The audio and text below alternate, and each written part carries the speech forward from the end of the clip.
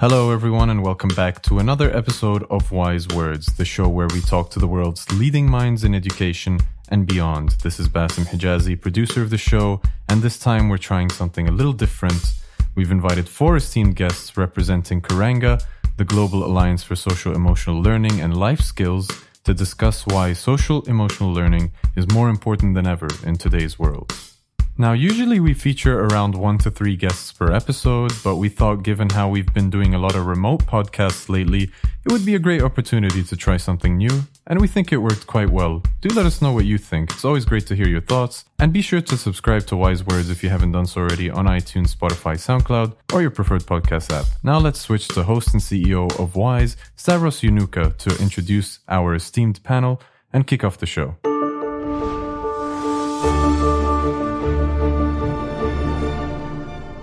Hello, everyone. This is Stavros Younuka, CEO of Wise, welcoming you back for another episode of Wise Words. Today, I am joined by an unprecedented for Wise Words podcast, 4 guests. It's my pleasure to welcome Jennifer Adams, the chair of the OECD study on social emotional skills in Canada, Joan McEachin, and I hope I pronounced that correctly, the founder and CEO of the Learning First project in New Zealand, Luca Parry, a returning guest to this podcast, the founder and CEO of the Learning Future in Australia, and last but by no means least, Dominic Register, program director at Salzburg Global Seminar in Austria. Now, together, they make up the executive committee of Karanga, which is a global alliance dedicated to making the case for the adoption of social emotional learning and life skills across the globe.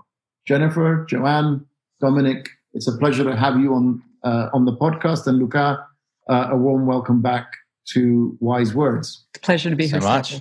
Dominic, maybe I'll start with you, because sort of Karanga was born out of Salzburg Global Seminar in December 2018, if I'm not mistaken.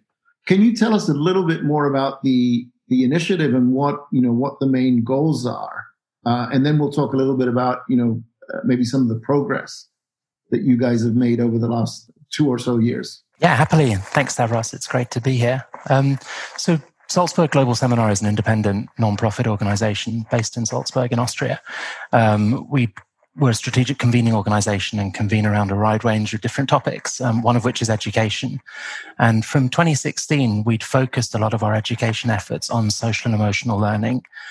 We'd really started that with a supply and demand hypothesis, looking at why social and emotional learning had the potential to become such a major, significant global education reform initiative. And what we'd found was that on the demand side, there were all sorts of different entry points into the education reform conversation from stakeholders who were looking to bring about significant change in how education systems are managed and the outcomes that they achieve. So there's a really compelling economic argument thinking about the skills for the 4th industrial revolution, the skills that the workforce of tomorrow will need. There's a really compelling mental health argument responding to something like the World Health Organization 2016 report that says by 2030, depression will be the single largest cause of adolescent disability and illness worldwide. There's a compelling education equity argument and many, many other points into the system, into the conversation. So all these different demand side stimuli.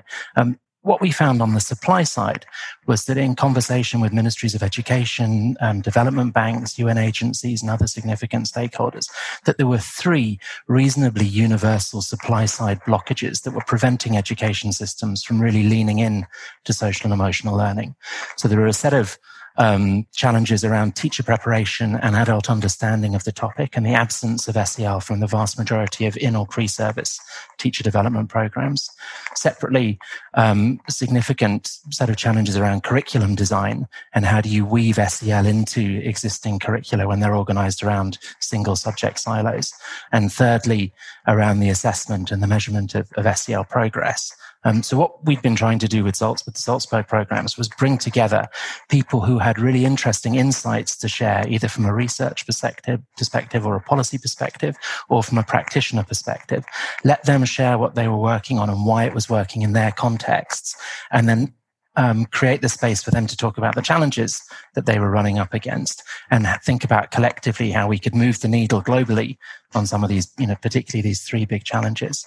And the 2018 program was a sort of global synthesis program. So we had some amazing practitioners leading great SEL work from a policy perspective, from a research perspective, coming together. One of whom was Karen Nemi, who's the president of CASEL, the Collaborative for Academic, Social and Emotional Learning in the US. And, partly inspired by the success that CASEL have had creating an SEL ecosystem in the US, we started to think about how that might be replicated at a global level and how could we take some of the work that Salzburg was doing and expand it and make it more universally accessible. And it was really from that starting point that the idea for Karanga came. No, that's great. I mean, there's a bit to, quite a bit to unpack there. So, I mean, let me start by asking maybe a rather trite question, but do we have a definition of what social emotional learning is? I mean, is there a universally accepted term that, when you approach sort of the education community, they automatically understand what it is that you're talking? I don't know who wants to pick that up. Maybe Jennifer, is there a kind of OECD accepted definition of the term? I think there's a general understanding of what are the different components of social emotional learning. And Stavros, as you said, the OECD has just completed a study, the first ever study, international study on social emotional learning. And they did a massive look into the research as far as what were the different frameworks that were being used. And they built their study based on the big five components. Those components are task performance, emotional regulation, collaboration, open-mindedness, engaging with others. So it was built on those five buckets of competencies.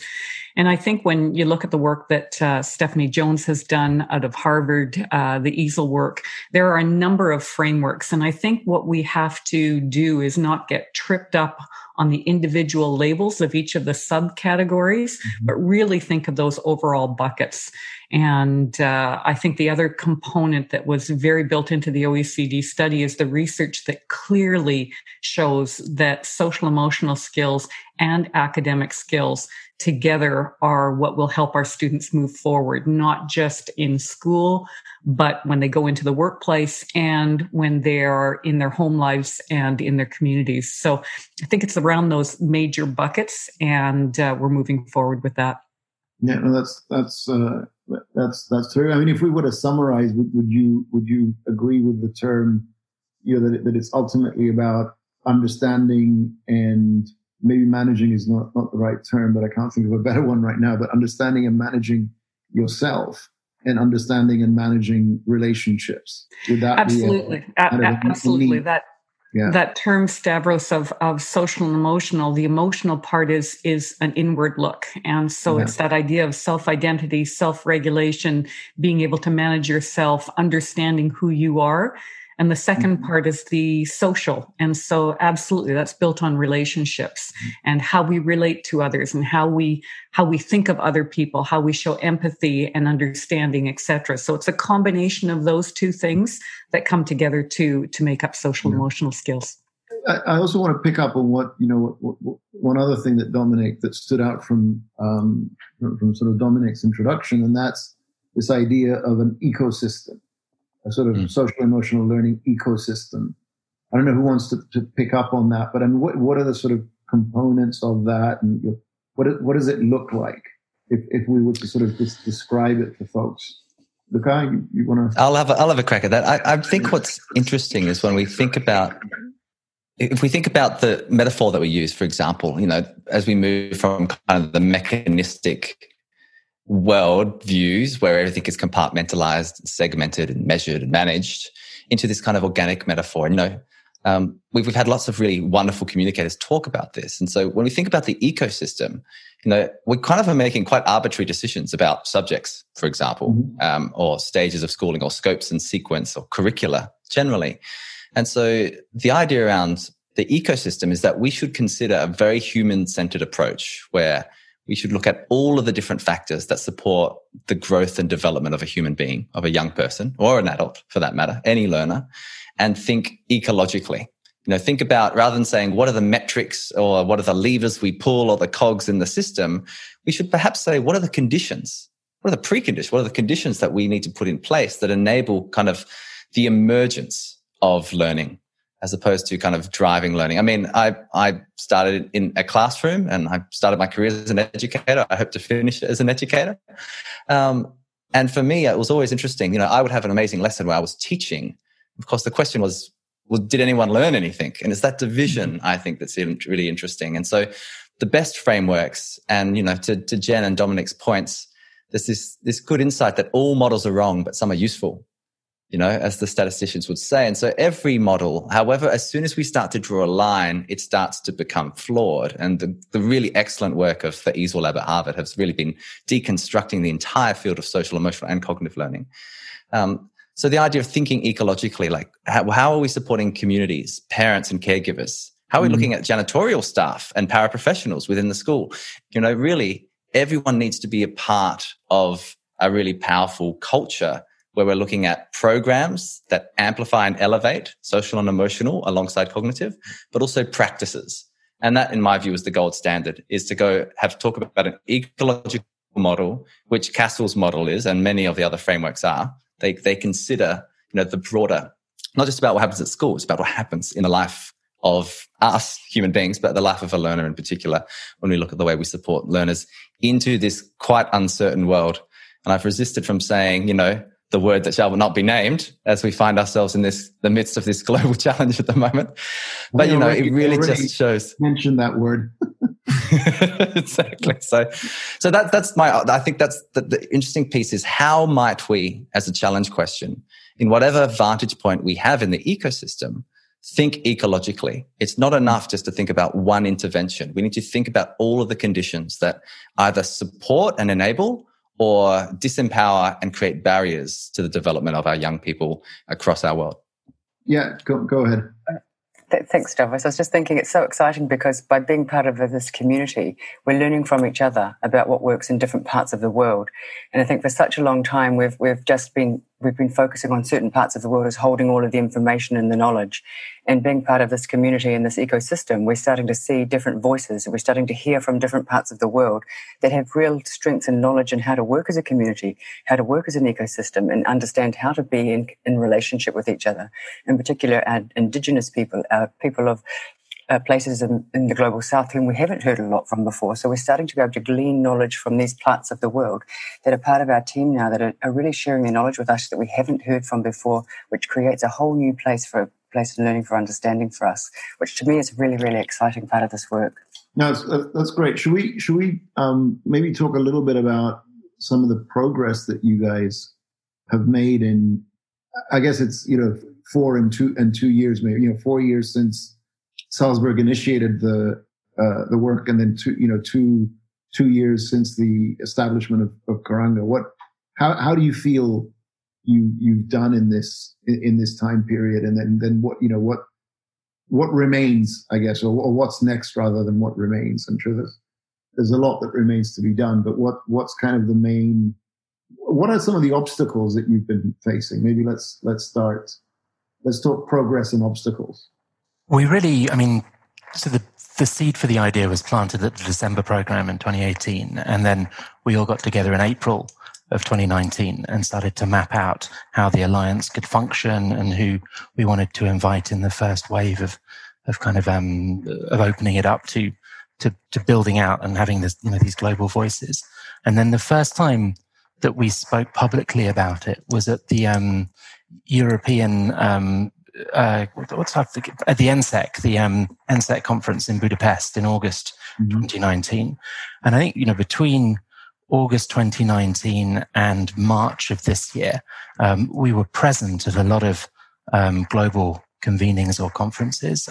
WISE invited us, and we were a knowledge partner for the summit in November last year and convened a panel discussion. And we were testing the idea, and I suppose the need of a global alliance with as many different stakeholders as possible.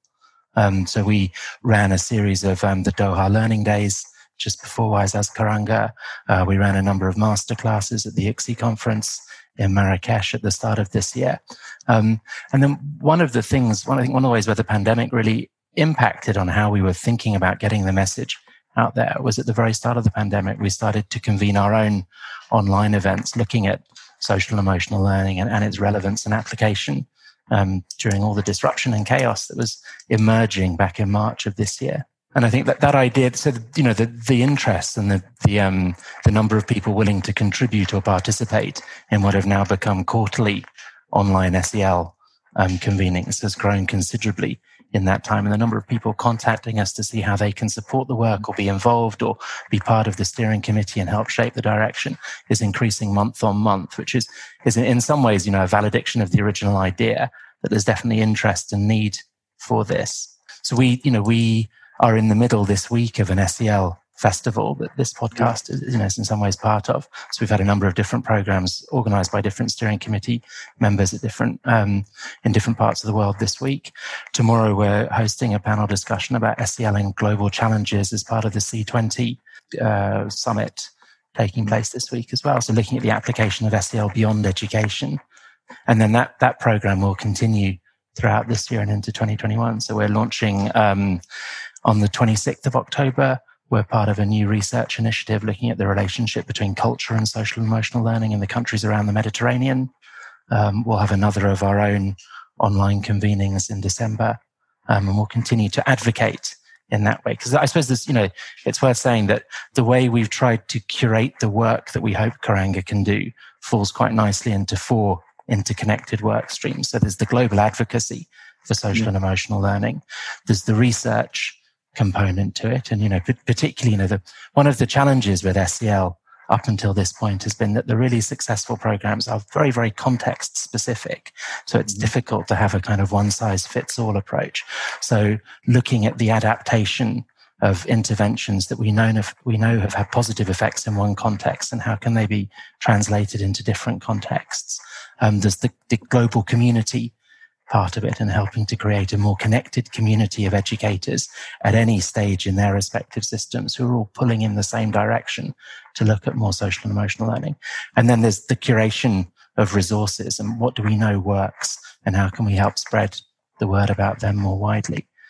So the online convenings, I suppose, speak to the advocacy piece and the connected community piece. Yeah. And then there's other work that we're looking to initiate, like the research project in the Mediterranean. To what extent? It sounds to me like COVID has acted a little bit catalytically for you almost, right? Because at least what we've been hearing and through the convenings we've done jointly, Dominic, we've heard a lot of people emphasizing that really what stands out in this environment is a real need for, social, emotional learning, even in terms of how do you cope with the current disruption. And I'd be curious, Joanne, maybe your organization, how have you approached, social emotional learning through your sort of programming during this particularly challenging period? What we've done is we've taken a really hard look at what are the supports and tools that we can create for people. And we've worked on what's called the contribution curriculum and taken a really hard look at how do we help people in schools and at home and parents. So I've created a set of tools that help people to use at home, at school, online, in a hybrid model. So we're taking a look at 4 different outcomes that sort of really support the social and emotional learning. So the first one is self-understanding, knowing who you are, how you fit into the world and how you can contribute to humanity. The second one is connection. How do you connect to yourself, your family, your community, the wider world, and know your purpose for being? Next is knowledge. What is the knowledge that you need to be your person, and how do you get that knowledge, and what sort of knowledge do you need? And the last one is what are the competencies you need to learn and return to the world?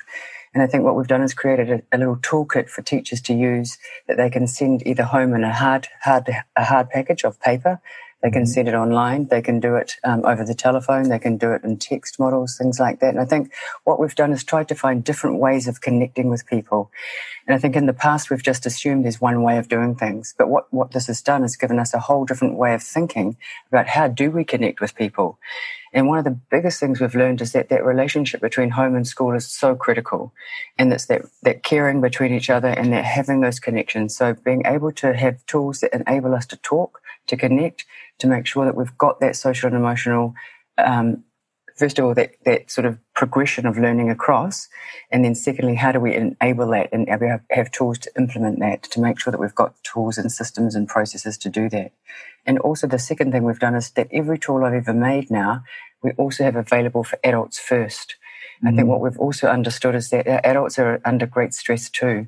So if we have tools that are available for them to have a look at themselves first, then be able to use those with the students, that's what we're seeing a huge change as well, because they've been under more stress than anyone has ever been. You know, this has been bigger for all of us as well. So if we give them some support first, then they can then help their students in whatever circumstances they're in too. So I guess those are sort of the two sort of biggest areas that we've really been able to do some work in supporting people in. And they've been used in multiple countries now, and that seem to be getting in to help people to lift the levels of engagement with each other and relationship with each other. Yeah. I guess, again, you know, the pandemic has really shone a spotlight, you know, on the importance really of the home environment, right? Because I mean, suddenly the home, you know, isn't just a place you end up in after school. That's right. You know, it's also the school.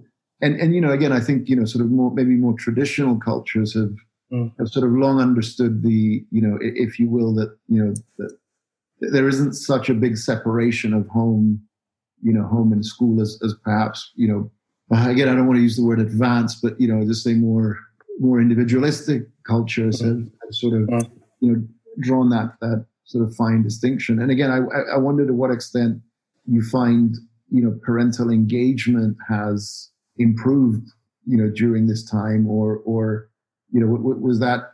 Do you see a change in attitudes towards your what you're advocating for? I think we finally. I've always believed that parents are the biggest. I call it the biggest untapped workforce for education in the world. I mean, I think that if we can really understand and accept that parents can help their children because they know their children better than anyone else and they care about their children more than anyone else. Yeah. So if we can get their engagement into education, that's the best thing. We have to allow them to be real partners, which means when they give us information about their students, we have to take that and use that to help our students to learn. So what I think we've seen now is that by engaging them and providing them with tools to actually help them to work with their students in the learning sphere, that's given us a huge advantage. But secondly, I think, Stavros, you've got the idea that they actually know what they need for their students, for their children as well. We've had kind of the assumption that the teachers know best all of the time, but actually when we look at the cultural identity, parents know better about that than some teachers do. So we have to actually say who's got the set of knowledge that we want to look at here, and how do we marry that together to find out what's best for that learner. So it's actually taking a little bit of lead from either side and bringing it together and saying what's going to be best for our kids. And let's look at some of our cultural identities, our language, our identity, and see what's going to work for our particular children. And looking at our ancient knowledge, our histories, and bringing this all together and swirling it together and deciding, okay, together, what's going to work for this particular child and our community. And I think that this has been a time that's really enabled us to respect each other's identities and knowledge around some of these areas. And it's been to me, it's been a really magical time in that sense. To quickly add to that, I think this has reiterated that learning is not a place, it's an activity. And parents, you know, all over the world have been closer to that learning process that typically would have occurred at school.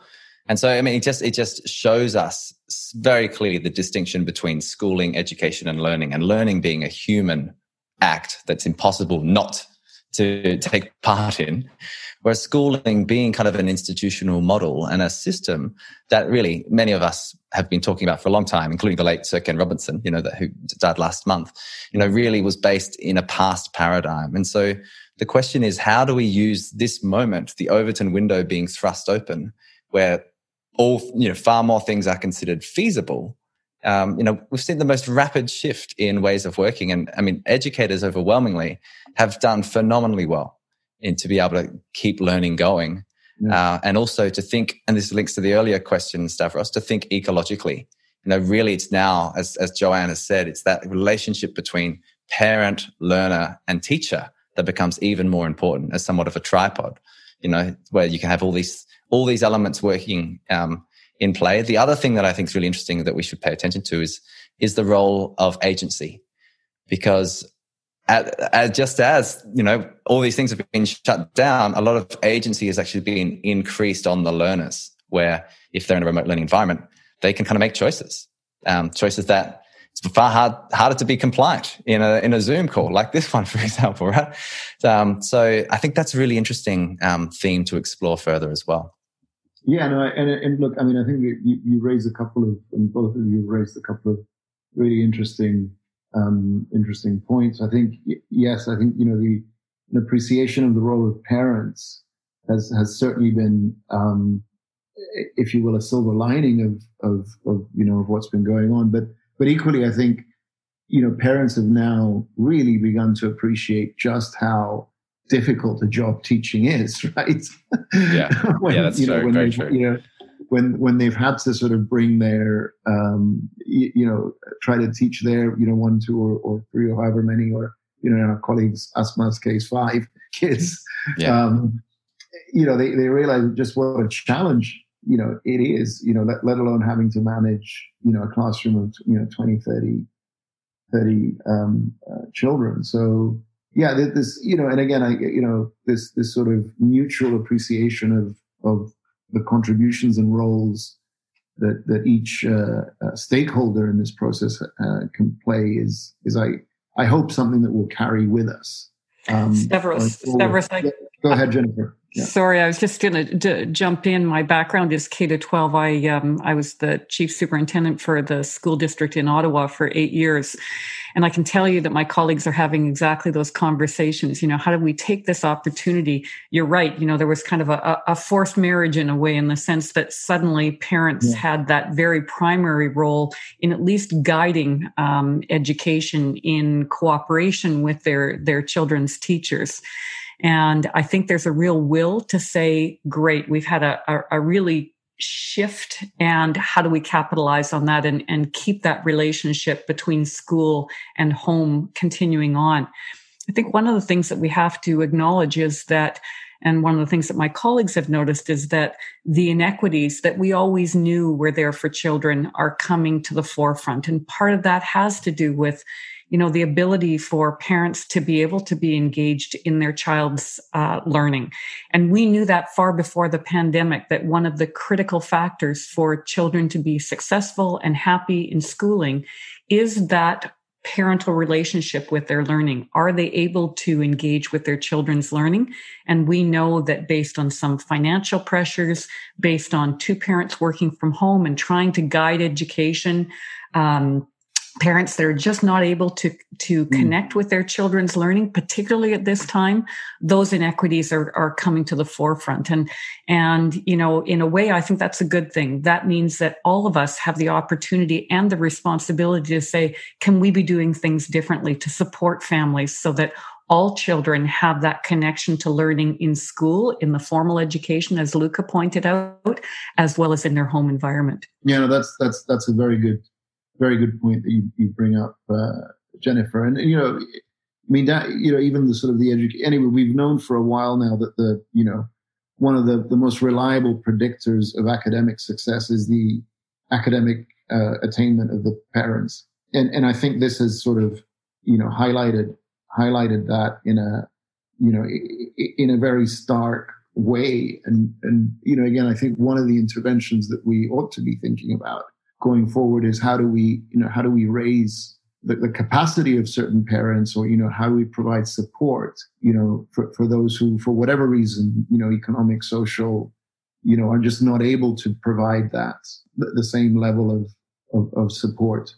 It gets at that concept of partnership and the home and school partnership, and it gets at the concept of the ecosystem where it takes a village to raise a child, and how do we engage the community, individual families, the community supporting families, as well as the school system supporting families, so that all of us are working together to look at not only the learning aspect, but also the well-being aspect, because that well-being aspect, again, that's another great thing. If you can say anything good about a pandemic, it has become very obvious that it's not just the learning part of schooling that is important. It's learning and well-being together. And I think that's where that natural link is back to social and emotional learning. And that's why the work of Karanga is so important right now. I think if we add to that, we sort of see that how we're looking at the whole system to us is that when students are actually starting to be able to show who they are and show what they know in their own particular way, then we're starting to see a big difference in the confidence and the understanding of their learning, if they could show that in the way that they choose to show it, instead of a particular way that's been pre-mandated by an organisation that maybe doesn't reflect who they are. That's starting to show a difference for our students and their well-being. So I think a little bit of a shift and a tweak in our systems as well, that makes a big difference for our students.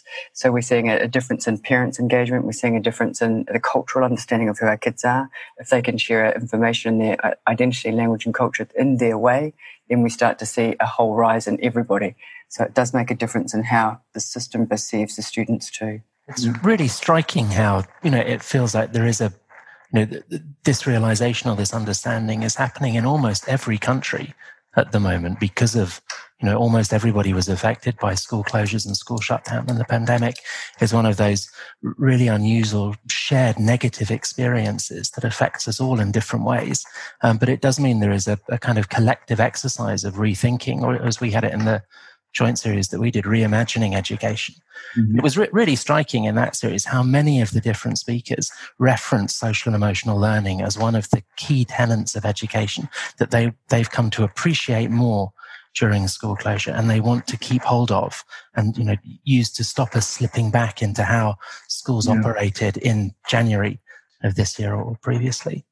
I want to pick up on something that Luca mentioned in his last intervention, which is around this question of agency, and really just ask you guys to what extent some of the work done by the likes of Angela Duckworth around this notion of sort of grit, how much does that feed into your work? Because again, this is one of those moments, I guess, where those learners who are for whatever reason equipped to manage their own learning will do much better than those who need to be guided. I mean, so to what extent are you guys trying to sort of unpack what goes into that? Some people call it motivation, others call it grit, but that self motivation, actualization. Actualization. Yeah, I'll have an attempt first, but I'm sure my colleagues will have other things to add. I love this sentiment by Carl Jung. And he says, until you make the unconscious conscious, it will direct your life and you will call it fate. And so really it's kind of about drawing, and this is why I think, I could go back to my Greek roots, Stavros, yours, and talk, really it's know thyself, really at kind of the foundation of all of this work. And so when we look at different models, be it emotional intelligence and Professor Mark Brackett's work or Angela Duckworth's work with grit, they are all fantastic as well. But, if all emotions are information, I do wonder about grit, just like lots of other things, as being just directed at the individual. When I think Jojo and Janet both picked up the idea of what about the system? What's the role? What's the responsibility of the system? Because, the end of the line with that argument is, if you didn't survive the pandemic, it's because you weren't gritty enough. And I fundamentally reject that notion. Really, we have to look at all the factors. We have to look, sorry to say it, ecologically once more at all of the different factors that are impacting on a young person's learning journey, and frankly, on any of our learning journeys. So I really think about this agency piece, I think, is the thing that we should definitely pay more attention to. If we can enable our young people to powerfully choose their path forward, all the better. And right now, I mean, we really do have an engagement crisis in schooling, and we have had for decades, where you have these, we aren't tapping into the incredible potential that young people show up with. And it's not because as educators, we aren't trying very hard to support them to succeed. It's sometimes because our mental models potentially aren't in service of the highest expressions of self or of human flourishing and thrivability. And these interesting new concepts, I mean, I think definitely in the zeitgeist at the moment is this idea of thriving, as from positive psychology and Martin Seligman's work and others. So, but I really wonder if this can be the moment we can try to, hardwire these things in to systems by elevating the social and the emotional alongside the cognitive. We're not saying let's not do academics. What we're saying is they've taken precedence for too long. And we know now industry are telling us very clearly, the World Economic Forum, Institute for the Future are saying really it's these other types of capabilities that we need to have centralized. And, yes, high quality content, but always, mixed in with dispositions and skills. So that would be my kind of quick reflection. Stavros, just to jump in, 2 quick comments. Really interesting that you picked those 2 elements, because actually the OECD study that's coming out, the results that are coming out in the new year, actually look at, I mentioned that they looked at 5 basic buckets. In addition to that, there were 2 other elements that they look at, and it's motivation and self-efficacy. So we will have some information from 9 different countries that have participated to see how those 2 elements play out. I think it'll be really interesting. Second thing is just from my background in K-12. And this concept of agency is absolutely connected to the pedagogical practices that are used in the classroom. And about a decade ago, we really started talking about, and we really noticed that when students are engaged in their learning, the performance escalates massively, but also their sense of well-being does as well. And so that push towards giving student choices, making sure that they are the masters of their learning, that they are able to, the combination of interdisciplinary approaches, where instead of having, 60 minutes of mathematics and 60 minutes of science and 60 minutes of language, that teachers would get together and have an interdisciplinary approach so that students were actually loving what they're doing. And that makes a difference. So that idea of agency, I think we've been working on that for the last decade. And I think systems around the world are starting to think about what would inclusive pedagogies look like? What would pedagogies look like where students have a say in how they learn, in what they learn, and in how they demonstrate their learning? And Joanne talked about this idea of assessment. Of a real huge shift has to happen in assessment to make sure that we're actually measuring the things that we value now. And I'd take it even a step further, and I'd say that agency at each layer of the system. I talk about, whenever I work with a whole system, that there are 3 areas that we're talking about. One is the conditions that we're working in, and that's agency for the teachers as well. And for the people within the system, because I talk about a dissonance that's within us all at the moment, because we're doing things we might not necessarily know are the right things to do, but we feel pressured to do this because that's the way it's always been. And so part of our work, I think, is to enable that agency within us all to say, okay, let's do the things that we know are the right things to do to make sure we're going on the right track. So there's the sort of the agency within conditions that we're working in. The second area is around the design. Do we have the right sets of tools to help us design? And do we have the agency to be able to do that and have the courage to be able to do those things? And do we know whether we're doing it right? And also being able to assess that and measure that. Are we doing the right things? And then the last one is the outcomes. And do we have those outcomes right? And are we measuring those and assessing those in the right ways? And again, there is agency within that. Do we have permission to do that? Do we feel we've got permission to do that? Because that takes leadership and agency within leadership. So there's a lot of things that we've got the lid on a lot of things at the moment in different systems, but part of our work is to help us feel okay about taking some of these risks, that we feel are risks, but actually they're not, because they're about helping humanity to get, to feel better, to be a better human being. But it's really about having the agency and the courage to take those steps. So agency is a beautiful word if we think about it in the ways that we're talking about in this conversation. I mean, this could get, very philosophical very, very quickly. Because you're touching on issues around around free will and which, in the sort of the scientific literature is shall we say debatable, right? Just to put it sort of very generously. But I'm hearing a couple of things that I think are interesting. One is, yes, this idea of agency as we understand it as essentially, you can call it empowerment, or you can use some other labels, this idea of choice and choices and being able to sort of manage and lead your own learning. But I think you guys are coming at it, in a way that I think recognizes the importance of ecosystem and systems more broadly in creating the boundary conditions within which you can practice what limited form of agency you really have. But also I think the importance of the realization that we're all in some way, in many ways interconnected, and we influence each other, and the sort of, the classroom environment, can be friendly, can be accommodating, or it can be quite hostile. It can be quite, and all of those things, and we talked about the home as well, right? All of those things influence and create boundaries around which, the extent you have agency, you practice it. So no, it's really encouraging to hear hear all this. And maybe Dominic, let's come back to you now and maybe talk a little bit about what's coming next for Karanga and what are your hopes and aspirations for the coming 12 or so months. So we've got a number of activities that we're either partnering in or helping to organize or leading.